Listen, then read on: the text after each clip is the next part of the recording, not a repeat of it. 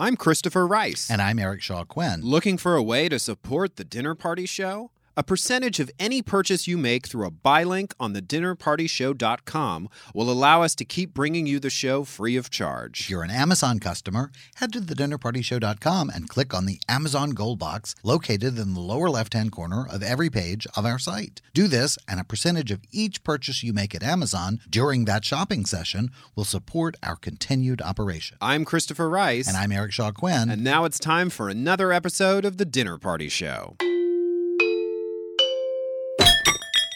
Hi, I'm Kristen Johnston, and you're listening to The Dinner Party Show with Christopher Rice and Eric Shaw Quinn.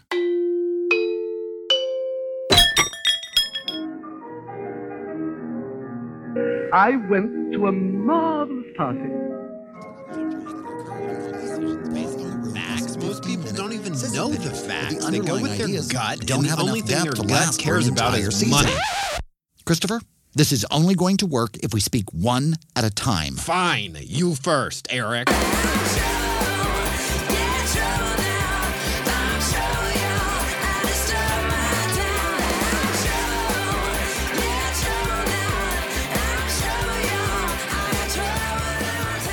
Live from the Sunset Strip in beautiful West Hollywood, California, it's The Dinner Party Show, the internet's first live comedy variety show with your hosts, New York Times best-selling authors Christopher Rice. No, there's actually a new study that confirms every other child you see on the street is a ghost. And Eric Shaw Quinn. I don't want to talk too much, but... Okay, we're going to take up a collection for the stained glass window. Now we want the dirt. Featuring reports from their largely unqualified staff of special correspondents. Sex is like Christmas. It's the not knowing what you're going to get that makes it exciting. New York is a giant trash island infested by has-been theater queens. If we're really serious about cutting federal spending, the biggest waste of public funds I can think of is Congress. Two snaps for Jesus! The Dinner Party Show. Everyone gets served. Tonight's live cast is streaming to you live and for free through thedinnerpartyshow.com and our free mobile app. And now, direct from the kitchen by way of the... Get out of my office! It's your hosts, Christopher and Eric!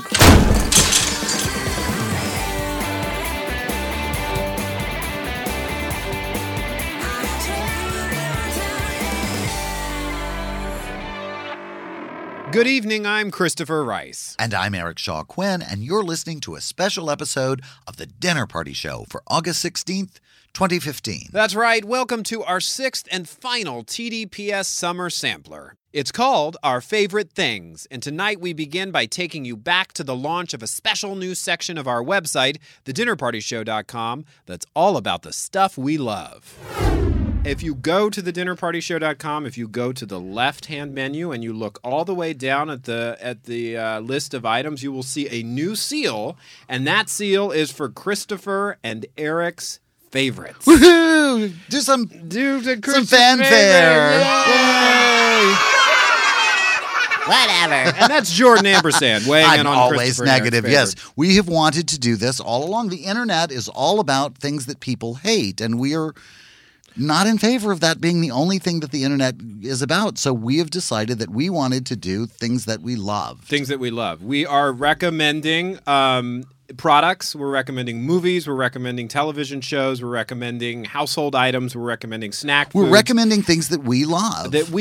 And telling you why. There's a little bit. We've written up a little bit about them. And absolutely, product reviews, but not normal. They're not really like the reviews we do on the show, which is, that's horrible and we hated it. These are actually reviews of things that we actually love and recommend. And we've wanted to do this all along. It just took us 2.5 years to get around to it. Well, it took us 2.5 years to develop a very user-friendly portion of the site that's easy to use. We will remind people that obviously all of the buy links included with these products will benefit the show in some way. We're members of several affiliate programs, so this is a way to try to generate financial support for the Dinner Party Show. Which we appreciate. And it won't change anything for you. It won't change your shopping experience at all. If you like one of the things, you click on it. In fact, if you're planning to shop on Amazon at all, if you go to any page in the lower left-hand corner and click on the gold box, it'll take you to Amazon, and then your whole shopping trip will help support the Dinner Party Show, and it won't change your experience at all. No, it won't. It's just log into Amazon.com through the Dinner Party Show from now on, and we'd really appreciate it. This is your way to express your support as a party person for the Dinner Party Show.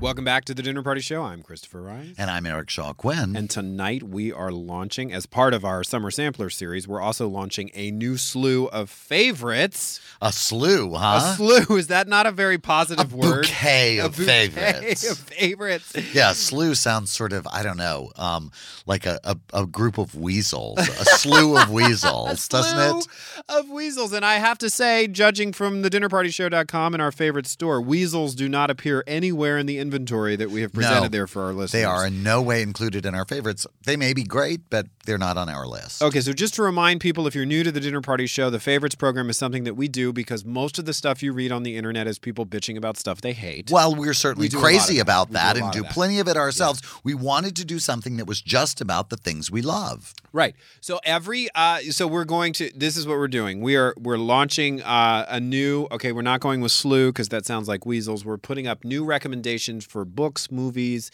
household products, other things that you might eat or drink, and they're all going into a special store section at thedinnerpartyshow.com, which you can find by accessing the little seal on the left-hand menu of our website, which says Christopher and Eric's favorites on it. And if you're signed up for our newsletter, you're getting a newsletter right now, if you're listening to this during the original broadcast, in your inbox with some favorites. And I can't leave out the most important part. If you buy any of these things through our site, or if you even use any of the links, the Dinner Party Show gets a small percentage of your sale, and it doesn't cost you anything extra. Right. In fact, if you're going to shop on Amazon or iTunes or at Barnes & Noble, you can click on the link on the Dinner Party Show of any of the products from one of those sellers, and then your whole shopping visit will be included in a small way in a contribution to the Dinner Party Show. And again, it won't change your shopping experience or your expense at all. And we'll remind you at this time about the gold box on our site. We have an Amazon gold box so that you don't have to go hunting through our individual buy links. If you're going to make a shopping trip to Amazon and you want to support the show while you do it, just enter through that gold box on every page of our site. That's a great idea. It's so much easier. All right, Eric Shuckwin. So what is one of the favorites that you were recommending this month? Well, my highlight this month, it's summer, and it's that time of year. It's time to stick your feet in the surf.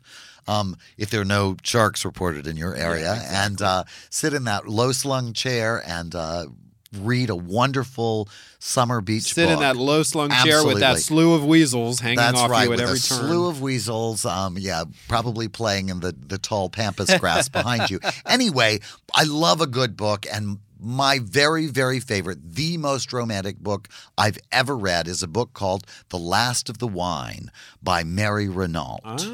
Or Mary Renault. I'm not sure which it is. She wasn't French, so I'm not sure if you pronounce the T or not. Mm-hmm. But it's a story set during, I believe it's the Peloponnesian War in Athens, and it's this amazing love story. And I actually, the first time I read the book, when the two characters finally get together, I actually believe that I swooned. I'm not entirely sure what swooning is. Can you do a sound effect that recreates your swoon? I had to lie down. And the hand is going, the back of the hand is going to his forehead, ladies and gentlemen. It was definitely, I literally had to lie down. I was so all of the blood left my head, I think would be maybe a part of the process. But whatever. It was a very but it wasn't about being tawdry. It was just incredibly romantic. Great. And I've read it more than once, and I recommend it absolutely. Amazon has it. Probably Barnes & Noble, but it's a classic, and it's a wonderful story. I love Mary Renault. Anything by Mary Renault is great, but Last of the Wine, that's my favorite. How about you, Christopher? Okay. What's your summer favorite? Well, I recommended a romantic book because I recommended two books, one romantic and one scary, and because you talked about your romantic selection, I'm going to talk about the scary one, which is an older horror thriller called Stinger by one of, I think, in my not so humble opinion, he's the greatest American horror writer who's ever lived, and yes, that means he's better than that guy whose last name rhymes with Ring, who I'm a big fan of, but I think Robert McCammon is better, and Stinger is one of his best books. I don't think I would have written my book, The Heavens Rise, if I hadn't read Stinger, because it was a demonstration of the fact that you can write a very scary, spectacle-filled horror thriller without turning the characters into two-dimensional targets in a shooting gallery. And you could still Not that anybody else does that, but just as a sort of general just note. As a general rule in the world of horror novels.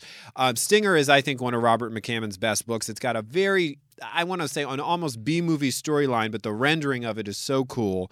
And I really cared about the characters. And as always, Robert's writing is wonderful, and I'm honored to have a blurb from him on The Heavens Rise. So we each recommended 5 new things. So there are 10 new additions to the favorites page.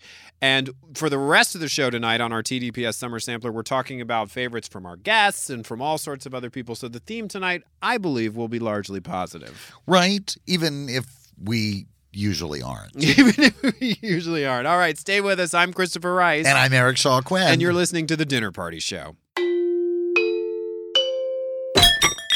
Tired of dining alone? Enjoy The Dinner Party Show with friends. Like us on Facebook and become one of our party people. Then, during our live shows on Sundays at 8 p.m. Eastern, 5 p.m. Pacific, you can join the conversation and post questions for Christopher, Eric, and their guests. During the week, drop in for tasty side dishes, show updates, and fun with the other party people. The Dinner Party Show. You are the life of our party. I'm Christopher Rice. And I'm Eric Shaw Quinn, and welcome back to our final TDPS Summer Sampler, Our Favorite Things. It's not possible for an artist to talk about their career or their craft without also talking about the works that inspired them. That's what we discovered in these interview highlights. During the Dinner Party Show's first ever live-on-location broadcast, novelist and premiere party person Anne Rice discussed the cultural and personal impact of a fairly well-known film and its director. You also talk about the time around then, I think it was at the American Booksellers Association, where they screened Star Wars. Yeah. Right? You went to an advanced screening of Star Wars before anybody knew it was going to be Star Wars. They talk about Lucas screening Star Wars for his good friends Marty Scorsese and Steven Spielberg, and they left his ranch going, man, what has he done? I didn't get it. Like, should we talk to him?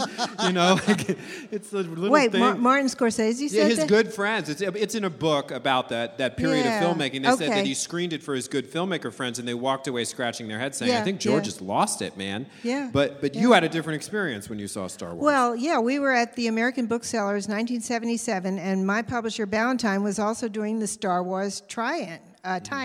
And there was a guy walking around as Darth Vader, but we didn't know who he was. And we were all invited. Do you want to go? Yeah, sort of, I want to go. Okay, let's go. So we all went to this big theater in the Palace of Fine Arts in San Francisco, and with one projector, I guess, they showed us the movie. And before it began, George Lucas got up there on the stage, and he said something I've never forgotten. He said, we made the movie we wanted to see and couldn't find. And I thought, wow, that's just brilliant. You know, that's what we authors have to do, is write the book we want to read and can't find. But anyway, Star Wars began in all its glory. And I remember the music was blasting and blasting and blasting. And there was just a moment of silence, and somebody screamed, louder! And it just right down the house. Because we were, flattened in our seats. But anyway, we all loved it. We caught right away what it was. And we just were thrilled, but we had no idea that before the end of the week, people would be just going wild over Star Wars. And so it was fun to witness the birth of that particular, what would you call it, the triumph of the nerds? I mean, it was a great moment. It was a historic moment for fantasy and sci-fi and speculative fiction. It was about fiction. revisiting, for me, I went to a sneak preview of Star Wars as well, and the thing that I was caught up in, and it sounds like very much this, it was like those Saturday afternoon matinees. It was almost like freeing our inner child. Yeah. It was an opportunity as an adult because people were answering back to the screen and carrying on and cheering and hissing at the villain, and it was that kind of participation. Yeah. It seemed to almost invite that. Where was it with Jaws on the timeline of movies? Was it after Jaws? Yes. Or it was after Jaws? Yeah, it was That's several right, years because after I think Jaws. Lucas took out an ad in Variety that showed R2-D2 with a shark on the end of a hook because the box office had outdone Jaws. Excuse me. So he was ribbing Spielberg in the pages. And I guess you know that every studio in Hollywood turned down Star Wars at least twice. But isn't that usually how it goes? Yeah. I mean, every sure. studio turned down something amazing 500 times. And when The Godfather was screened at the beginning at Paramount, they walked out with their head shaking, saying, "Oh no, it's never going to work. The star disappears in the middle. He dies. Marlon Brando. This is not going to work. This is just there's no story. There's no plot, and." The rest is history. Dallas Buyers Club was turned down like 27 times or something. I think that it's hard to make people see, but I think that's part of what we face as artists is believing in ourselves when no one else does. What's amazing, Eric, is that they believe in themselves when they make so many mistakes. It really is. It's amazing. To hear our complete live on-location interview from BentCon with my mother, Ann Rice, download episode 93 from our show archive at thedinnerpartyshow.com or from iTunes. And now, another reigning diva of the literary world, it's Jackie Collins. Were you influenced by movies? I think I read an interview where you said you were. As a young person, you were I always was in the movie influenced theater. by The Godfather, which I think is one of the best movies ever, and the book of The Godfather, which I absolutely You love. can sit with my mother. My mother She reread is that book this year mad and for says that it's book. just one of the most influential works of popular fiction It she's ever. really She gave is. me a first edition for my birthday this year, a hardcover for How fabulous! That's so great. Yeah, but it's a fantastic movie, a fantastic book, and I always say it's my favorite because there's so many scenes in it that are so memorable. So when you read the book, you can almost envision what's going to happen. And then, of course, Al Pacino walks into the movie, and you're just, you have to fall in love with Michael Corleone. Yeah. Right, absolutely. Yes, Right. Such an amazing, and it really did sort of begin an entire different approach to telling those kinds of stories. Exactly. Yes, I wanted to write a gangster with a heart of gold. Right. And Gino has a heart of gold. And but from a personal sort of perspective, Yeah. as opposed to just sort of postage stamp monsters on the side of the. Well- in much the same way that your mom has. That's made what the that's what Mom vampire- said the impact of it was. It was an interior story about the mafia told from the point of view of the Yes. insiders. To hear this complete interview with novelist Jackie Collins, download episode 103 from our show archive at thedinnerpartyshow.com or from iTunes. And now, self-described film freak Jack Morrissey on one of his all-time favorite movies. Okay, so we asked you to come in with two movies which you felt qualified as At new least, obviously, Hollywood you can classics. talk At about least as many two. as you right. want about We're it. all going to talk about movies. So that's it. You can't talk about any more. That's it. Stop talking. Exactly. And Two, one please. of those movies happened to be my personal favorite, which I had completely forgotten, which was Fearless, directed Loves by it so much you completely Peter forgot. Well, Weir. I wasn't going there. You remember you had this thing when I told you before the show. You were like, "Oh, Fearless" by Peter Weir. But yes, As talk opposed to to me. Fearless starring Jet Li, which is not the same which is- movie. no. Not the same movie at all. Is that the movie? No, that's a different movie. That's a It's- story. it's a That's an different story. off-the-air We'll story. tell that story in Okay. the Plus show. How does Yes, that sound? that's the after hours. Now edition. everyone's going to be on the Facebook page. Yeah. What was that story? I'll Eric was tell gonna the story about eventually, but Fearless. not tonight. Fearless with Jeff Charisma, Bridges and Rosie Perez. uniqueness. Yes. Rosie Jeff Perez, huh? Rosie- Jeff Bridges, Tom Hulse. Speaking of Isabella Rossellini. David Lynch. Yeah. Yep. Amazing film. Yeah, Rosie Perez, who I Right. think got nominated. I think she did get nominated. Yeah. Yeah, directed by Peter Weir from the novel by Rafael Iglesias, yes. Cinematography by your My cousin, Alan Davio. Alan Davio, who Yes. shot E.T. and Empire of the Absolutely. Sun and The Color Purple for Mr. Spielberg. That's correct. That is correct. Nice credits, Great credits. right? Yeah. Was that the only time he worked with Peter Weir? Do you know? I think it was the only time he worked with Peter Weir. was And an I amazing think film. the story I Beautifully remember shot. being told is that the budget on the movie was reduced because they went with Jeff Bridges and not a Right. bigger star. Right. So the movie is about a plane crash. It's about the survivors of a major commercial aviation disaster, which goes down in a But cornfield. it's about Yeah. the way in which fear affects and manages our lives. It's a really amazing piece of work. It's a great, great movie. Just within the last year or so, finally released to Blu-ray. Yes. God. And not just released to Blu-ray. What that means is the DVD that Warner Home Video had out for decades was actually Pan and Scan. It wasn't even letterboxed. Oh, God. So finally, it got the respect that it deserves from Warner Home Video. And the novel was brought out as an ebook, I believe. Is that so? I think it was Open Road, which is a big digital publisher, got the rights to the novel and brought it out. I think it was either out of print or you had to locate used copies of it. Right. I haven't actually read the novel, right, but I've seen the movie many times. I think the author did the screenplay adaptation himself. I believe so, yes, he did. Golly. Yeah. Why is it, for you, why is it a new classic? Well, the premise is so brilliant. It is about a few people who survived this airline crash, but it's obviously centered around the Jeff Bridges character. He completely loses all sense of fear, having survived what he was convinced was, as he puts it, the moment of his death. Right. Mm-hmm. How that changes him, how that changes his relationships with his wife, his kid, his business partner, who did not survive the crash. Right. Mm-hmm. He has an ongoing relationship with his business partner's wife, platonic, but Tom Hulce plays his attorney.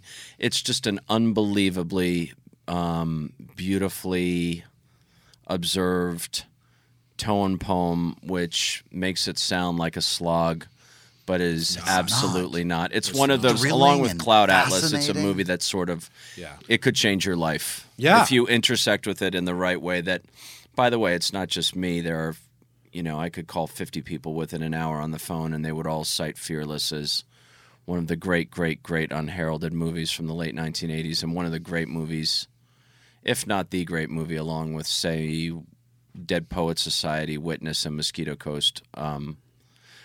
Even no Picnic at Hanging Rock. I mean, Peter Weir, the Australian film director, is really an absolute, let's not use the G word, but he's very, very, very talented. Very talented.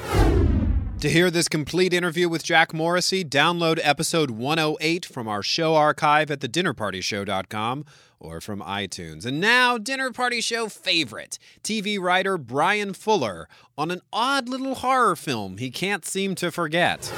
So, congratulations, Christopher. Thank you. Where are those children coming from? Yay, the children are here. It's scary when the children about the children. What about the children? We're both running for president also. So what about the children? Bryan Fuller, what did you do this summer? It's our guest, special guest, Bryan Fuller is in the studio. What did I do this summer? Well, first of all, we should discuss the children. Remember the children, that 1980 horror movie with the children who got in the bus that drove through the nuclear cloud, and then their fingernails turned black? They were blonde and their eyes were blue and different glowed. Movie. That's Children of the Damned. That's wrong children. There's all children. The children are all over the place. Have you seen The Intruders, the new BBC America show? I hear it's there is very a good. Little girl on there that, not since Kristen played Claudia, have I seen a little girl on film that was that disturbing. It is phenomenal. Not even Dakota Fanning? More disturbing than Dakota chilling. Fanning. She's chilling. Yeah. Terrifying. Wait, let's back up. I want to hear about this movie. What's the children? So the bus drives through a nuclear plant. A bus drives through a nuclear cloud. And the children on board get transformed into zombies of some sort, and their fingernails turn black. Ooh. And then when they hug you, they burn you alive with the superheat of their ego. So they all come home and they hug their parents. Right. And so kill that's them. the end of them. And the cast included Karen Black, Adrienne Barbeau. I'm just going to rattle them all off. PJ Souls. PJ Souls. This wasn't that long ago. Those people weren't children. How old is this movie? Well, 1980, I think, or 70. None of those girls were children. Or 79, maybe. No, those were the parents. Those were the mothers who banded together. I guess they could have been. I forgot about the parents' part. Well, the best part was the ending, because a pregnant lady had the baby, and as it was nursing on her breast, its fingernails turned black, and you cut to black. So the kids grew up. They didn't stay kids. They killed all the kids because they had it coming. Yeah. But with those black fingernails, that's so it's last so season. goth. Yeah, it's so ugly. done. Yeah. So, to hear this complete interview with Bryan Fuller, download episode 85 from the show archive at thedinnerpartyshow.com or from iTunes. Variety Deputy Editor Ted Johnson is up next. What's your sort of favorite summer movie? What's the... Well, this is going to sound bizarre, but I remember the summer of 1977, which is a classic summer. The whole blockbuster was just getting really going. Kind of was Jaws born right about then. Yeah, Jaws came just a couple years before that. Yeah. Movies changed dramatically. Everyone was lining up to see Star Wars. And there was such hype about Star Wars, and I remember as a kid liking The Spy Who Loved Me better than Star Wars. And I'm very nostalgic to that James Bond movie. It was the first James Bond movie I had ever seen. Oh. And I just took to that movie. How old were you? I was 10 years old. Oh, okay. So so it's going to seem strange, but for nostalgia reasons, The Spy Who Loved Me was my favorite movie. Even through that summer. So I was going to also say... So is that your favorite Bond? Is Roger Moore your favorite Bond? Actually, you know what? The new guy really... Daniel Craig, I'm telling you. The new guy is really my favorite Bond. I mean, I think they really perfected amazing. this It's a wonderful, franchise. the new take on it, I have to say. Yeah. I love Sean Connery and wonderful movies like Diamonds Forever, but they were more camp. Mm-hmm. And certainly the Roger Moore era was all about camp. That was the scariest henchman of them all. Richard Kiley as Jaws with the metal teeth. Scared me so bad as a child. Back to Jaws. It's a tie-in. But it's all about Jaws for you. Yeah, scarier than Odd Job, the guy with the hat that could cut your head off. Absolutely. And I'm not sure how scary that really is. I thought that hat was scary. I don't want to have my head cut off by a hat. Having your head cut off is kind of a bad thing. I have to say, though, that whole Roger Moore franchise got a little ridiculous by the time of View to a Kill, and I think he was 61 years old, and I actually got the chance to interview Roger Moore, and I asked him because what I loved was when he went skiing. He was James Bond that long? He was that long, yes. He really held on to that franchise for all that was worth. But I interviewed him once, and I loved the James Bond skiing sequences, and I asked him, listen, I told him, those were my favorite parts, and he said he didn't learn to ski until the last Bond movie. The rest was all blue screen and stunt doubles. Just him standing on a thing and leaning back and forth. With a fan blowing in his hair. I love that. That's about it. I love that. There's a James Bond skiing school where you can learn how to ski while people fire machine guns at you and then they blow up the slope right at the end and you have to live. And it's all done in front of a blue screen. It's all done in front of a blue screen. Okay. Skiing in front of a blue screen. To hear this complete interview with Ted Johnson, download episode 31 from our show archive at thedinnerpartyshow.com or from iTunes. Popular historian Leslie Klinger had much to say about one of Eric Shaw Quinn's favorite things in this highlight from his interview on Sherlock Holmes. I've been swept up by the Cumberbatch. Adaptation. How do you are you a fan? Well, I love the scripts. The scripts are very exciting because they're very carefully drawing elements out of the original stories and sort of embedding them as little candies into the stories. And I love that. I actually have done live tweeting during the broadcasts for PBS, sort of trying to, I call them tweet notes, sort of little footnotes about, this is from that story and this brilliant. And this. I love and all that idea. And let's hear your Twitter handle for those who want to. L. Klinger. Very clever. I'm in. So, because they're like little. They call them Easter eggs in program parlance. The little bits of there's this one and there's that one. I remember that. I know how this fire turns out. And they're delicious. But I must say, although I admired the acting, I don't like this Sherlock Holmes, and I'm not sure we're supposed to. I think he's. You mean you don't like the portrayal, correct? The production. Right. Oh no, Cumberbatch is terrific of portraying a nasty, rude, prickly. That's a good word for the FCC. A prickly character. And we're not actually regulated by the FCC, so fire away, Les. Yes. This is an immature Holmes. I mean, he's only supposed to be, I think, 29 in the show. And so we're seeing Holmes before he's turned into a mensch. He's not really become the man that he will be that we can love later. He's not very lovable. But how does that play with the Robert Downey Jr. version that we've now seen in 2 major Hollywood films, both of which you were consultants on? Right. Is that correct? Yes. God, I love I mean, those. I guess the question I want to ask you is the degree of contemporariness of the adaptation measured in terms of how they depict Holmes's assets as also being liabilities socially, to the degree to which they pathologize his exceptionalism? I think that, yes, I think both of them do that very successfully.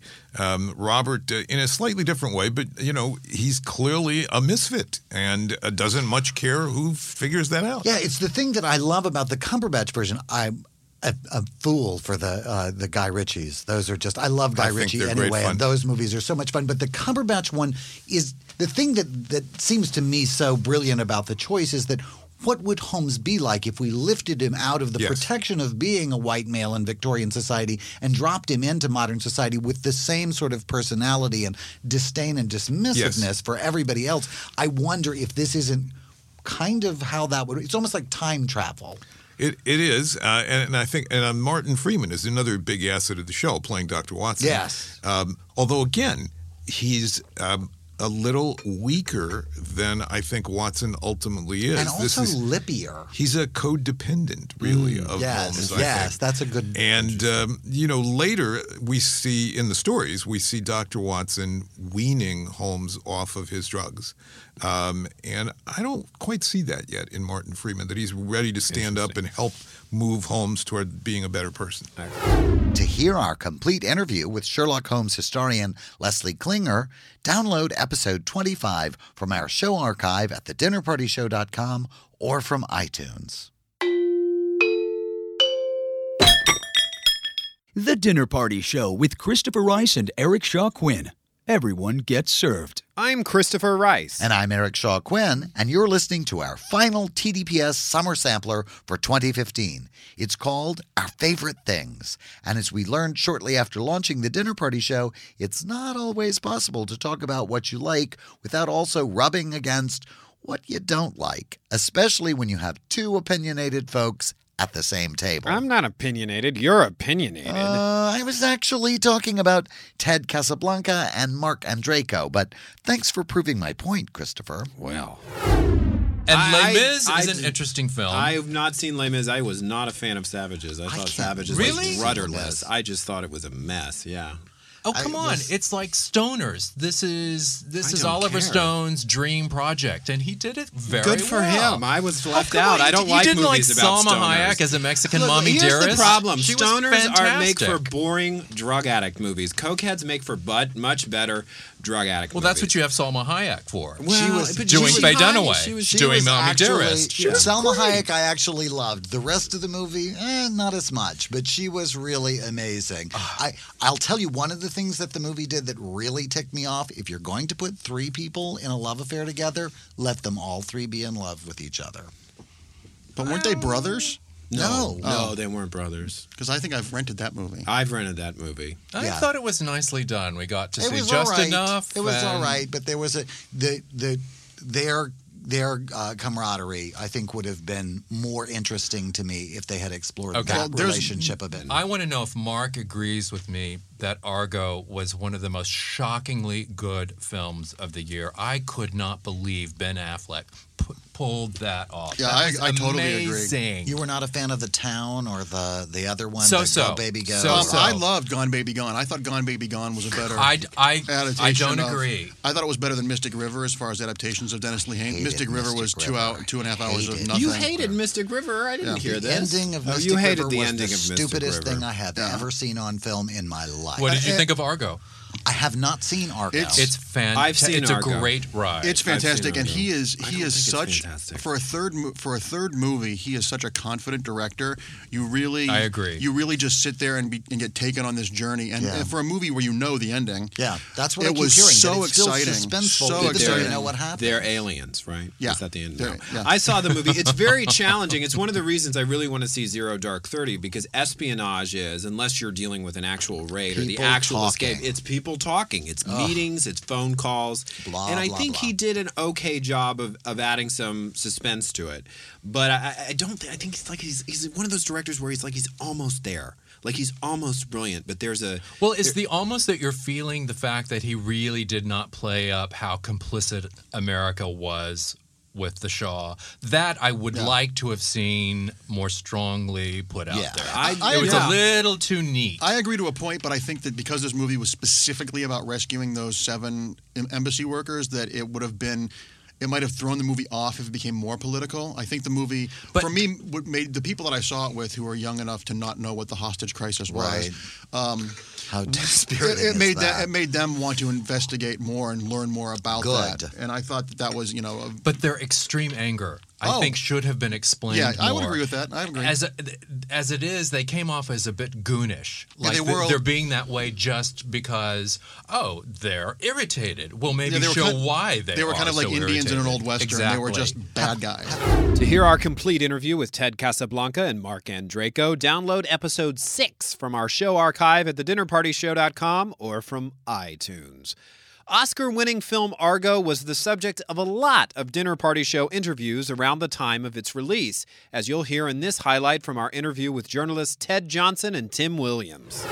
Tim, you have seen Argo. The other high-profile Oscar snub is that Ben Affleck did not get a Best Directing nod for that film. What was your opinion of Argo and his job there? I liked Argo very, very much. The only thing I didn't like was the last part of it. I thought the last 20 minutes was not only too long, but also unbelievable.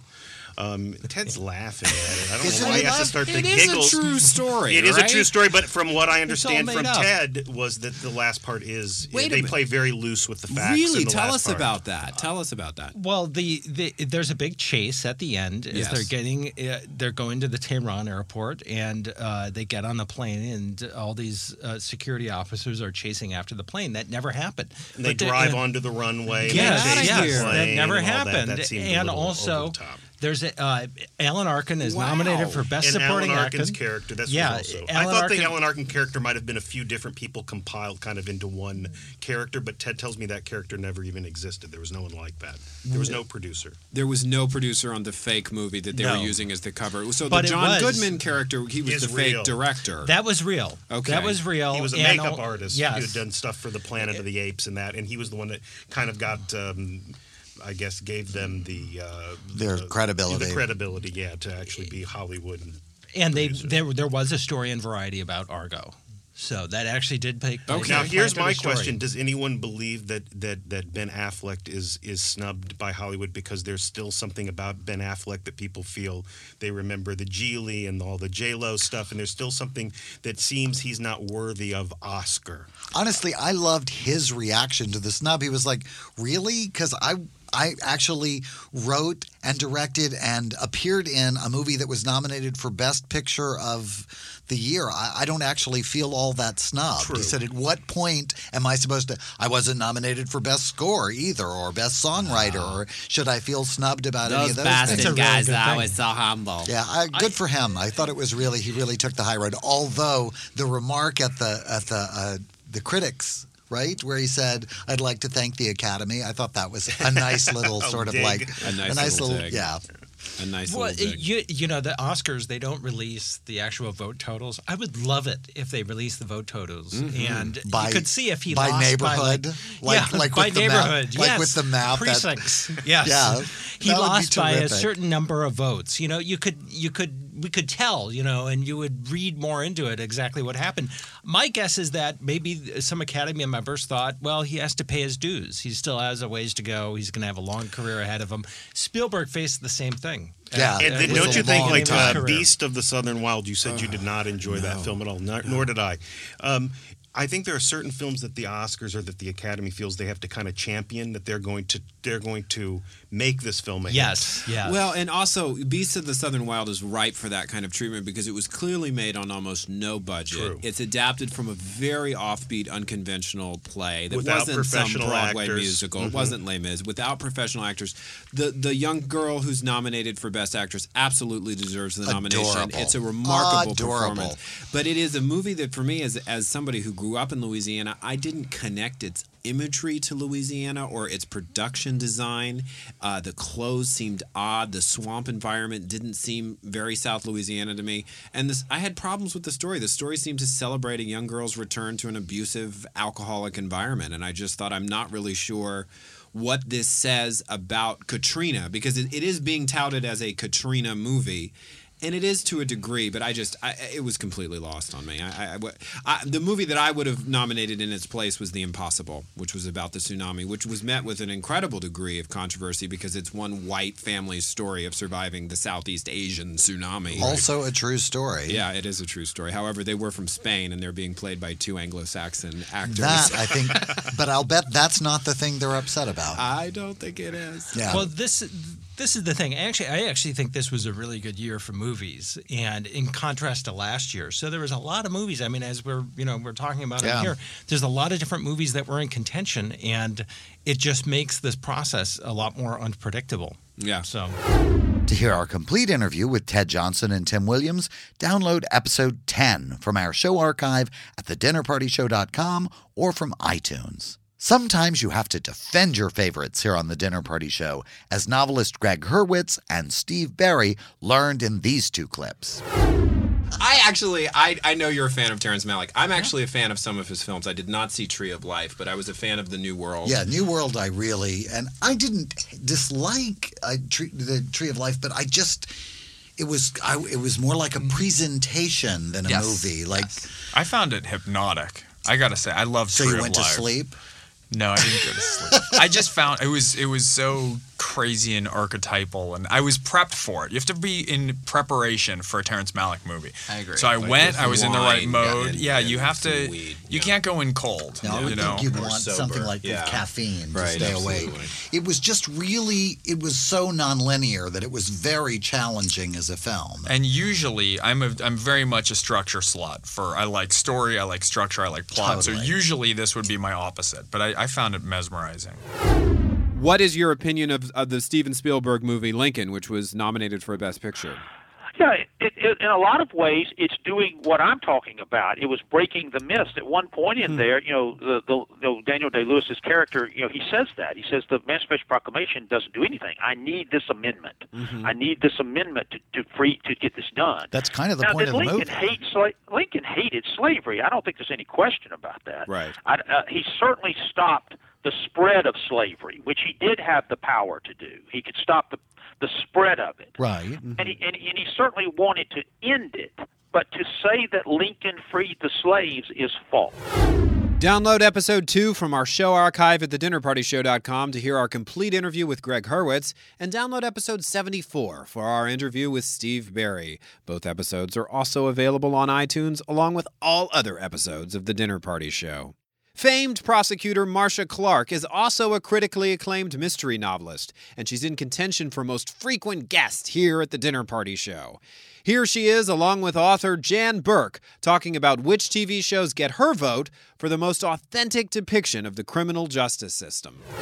Speaking of the courtroom, Samiko Salson would like to know, Marcia Clark, how do you feel about the television portrayals of prosecutors in the various programs like Law and Order? Do they measure up to real-life experience? Good question. And is there anything particular you would want to show in your stories that haven't been shown in those portrayals?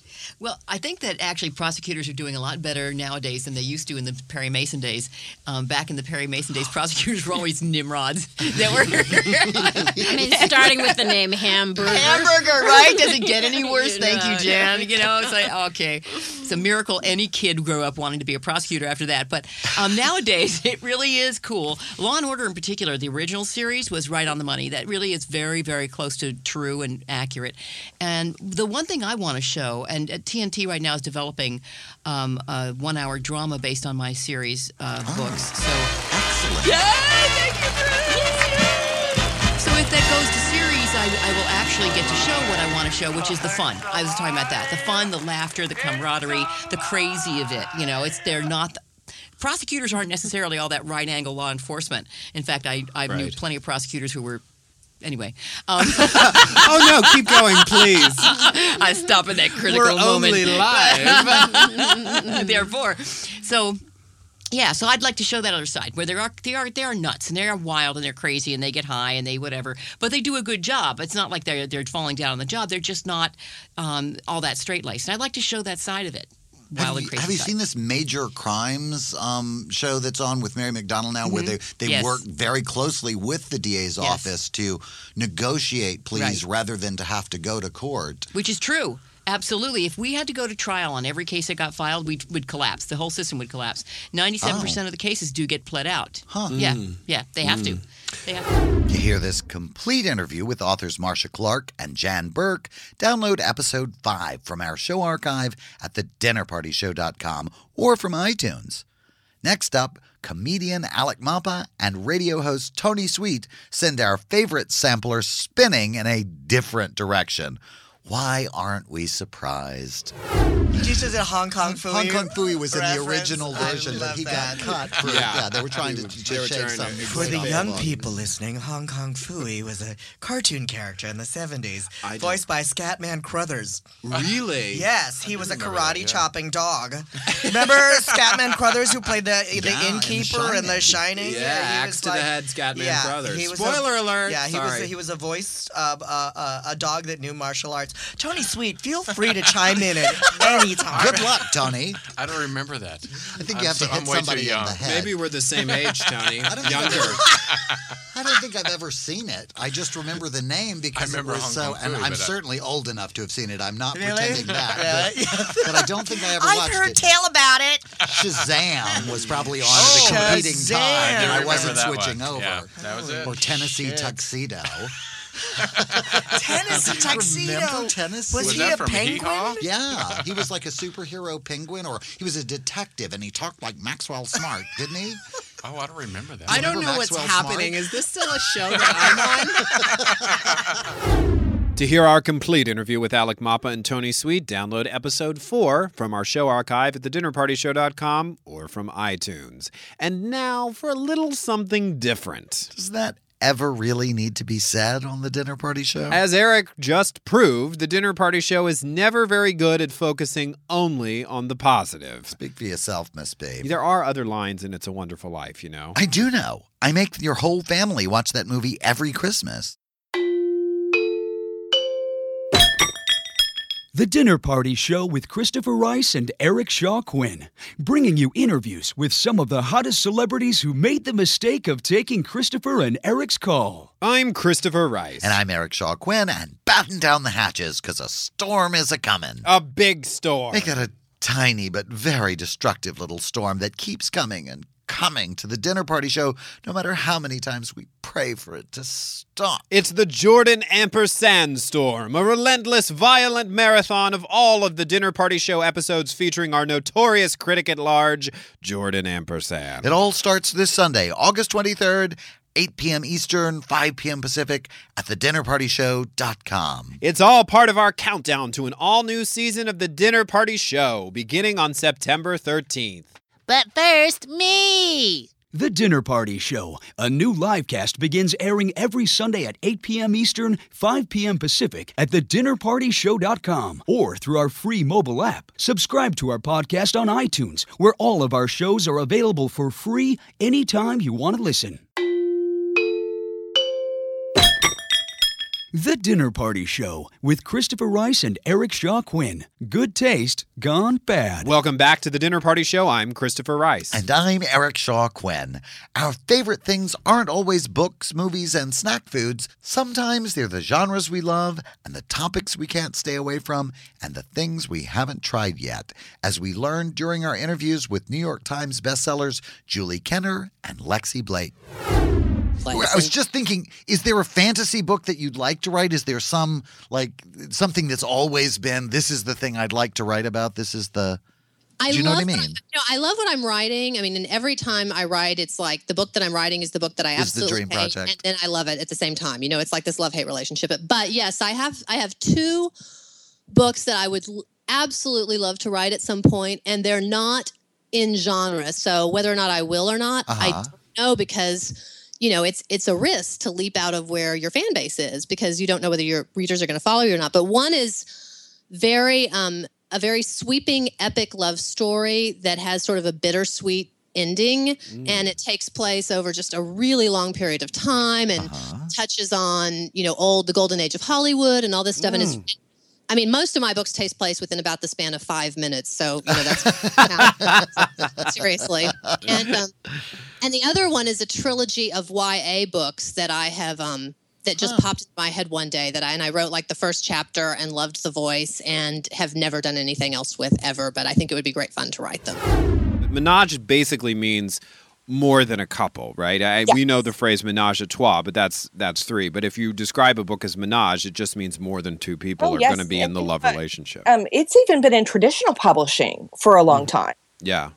I mean, look back. I'm trying to remember when Shayla Black's Wicked Ties was around. Now, because I think that was 2000. It was well before.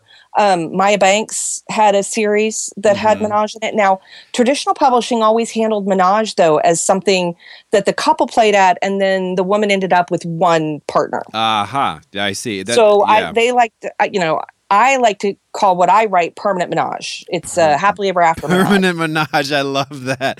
But also, and there are two camps of menage, and this gets into the whole codes thing, which I love. Codes, yeah. They're literal letter codes that are attached to a lot of the titles, which let you know who touches who in the context of the menage. Very important. So it would be... MFM would be the men don't touch each other, that it's a menage that's solely focused on the woman. Right. MFM, the men also touch each other. It's a sort of fluid three-way.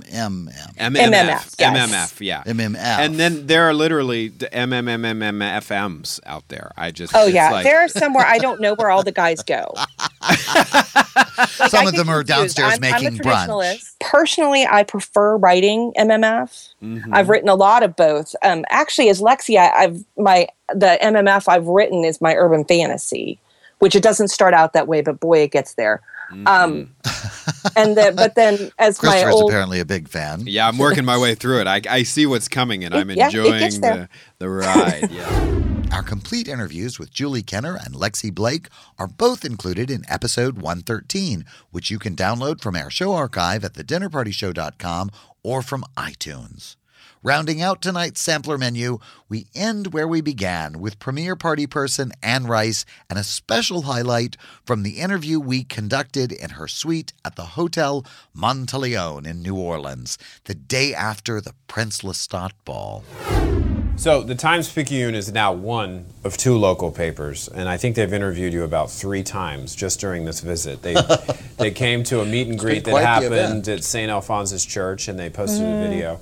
And they interviewed you before we got here. They interviewed both of us. Mm-hmm. And they asked me to submit a list of my scariest Halloween reads. Yes. And I didn't include you. Of course not. Because I don't find your book scary. I understood. Did you get it? Because that was the headline. Christopher leaves mother off list of 5 scary Halloween reads. And I was like, well, Yeah. Yeah. So you're okay? I can stay? Of course. I can keep being your son? I put the article up on my Facebook page. I understood completely. And I thought the headline was a hoot.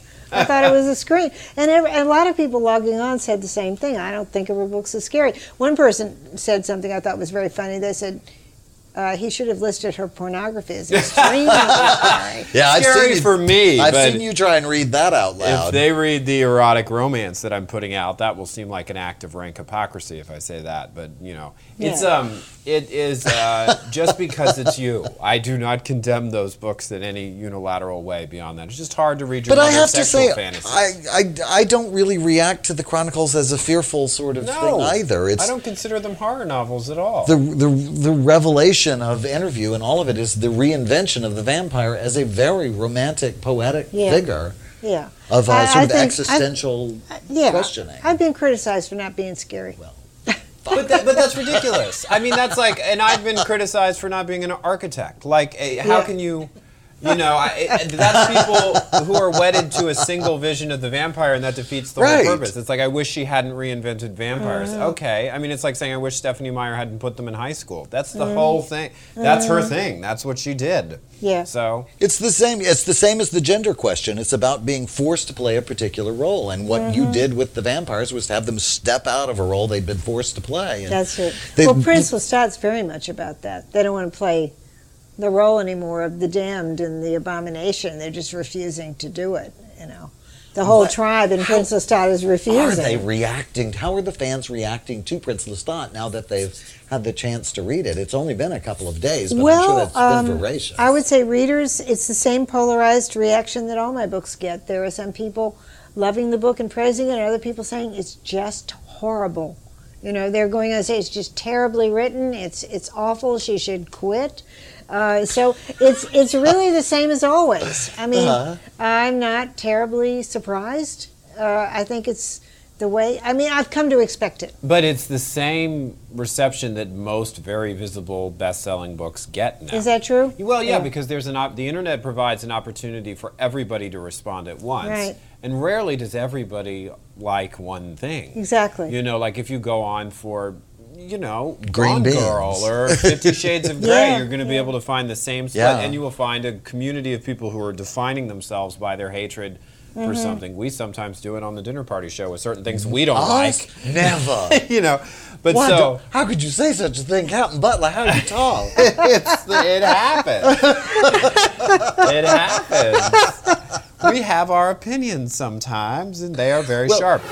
To hear this complete interview with Anne Rice, download episode 92 from our show archive at thedinnerpartyshow.com or from iTunes. Well, that's the last item in our sampler for tonight. And that's the last installment in our TDPS Summer Sampler series. This Sunday, August 23rd at 8 p.m. Eastern, 5 p.m. Pacific, we begin the Jordan Ampersand Storm, a non-stop marathon of all the Dinner Party Show episodes featuring Jordan Ampersand. Oh, dear. That's right, the very best. And the very worst. Of our adorably incompetent critic at large will be playing all week long on our livecast player at thedinnerpartyshow.com and on our free mobile apps. Since when do we call Jordan Ampersand adorable? Until Eric throws me off the show. I'm Christopher Rice. And I'm Eric Shaw Quinn, and you're staying as long as I'm staying. And you've been listening to The Dinner Party Show. Thanks.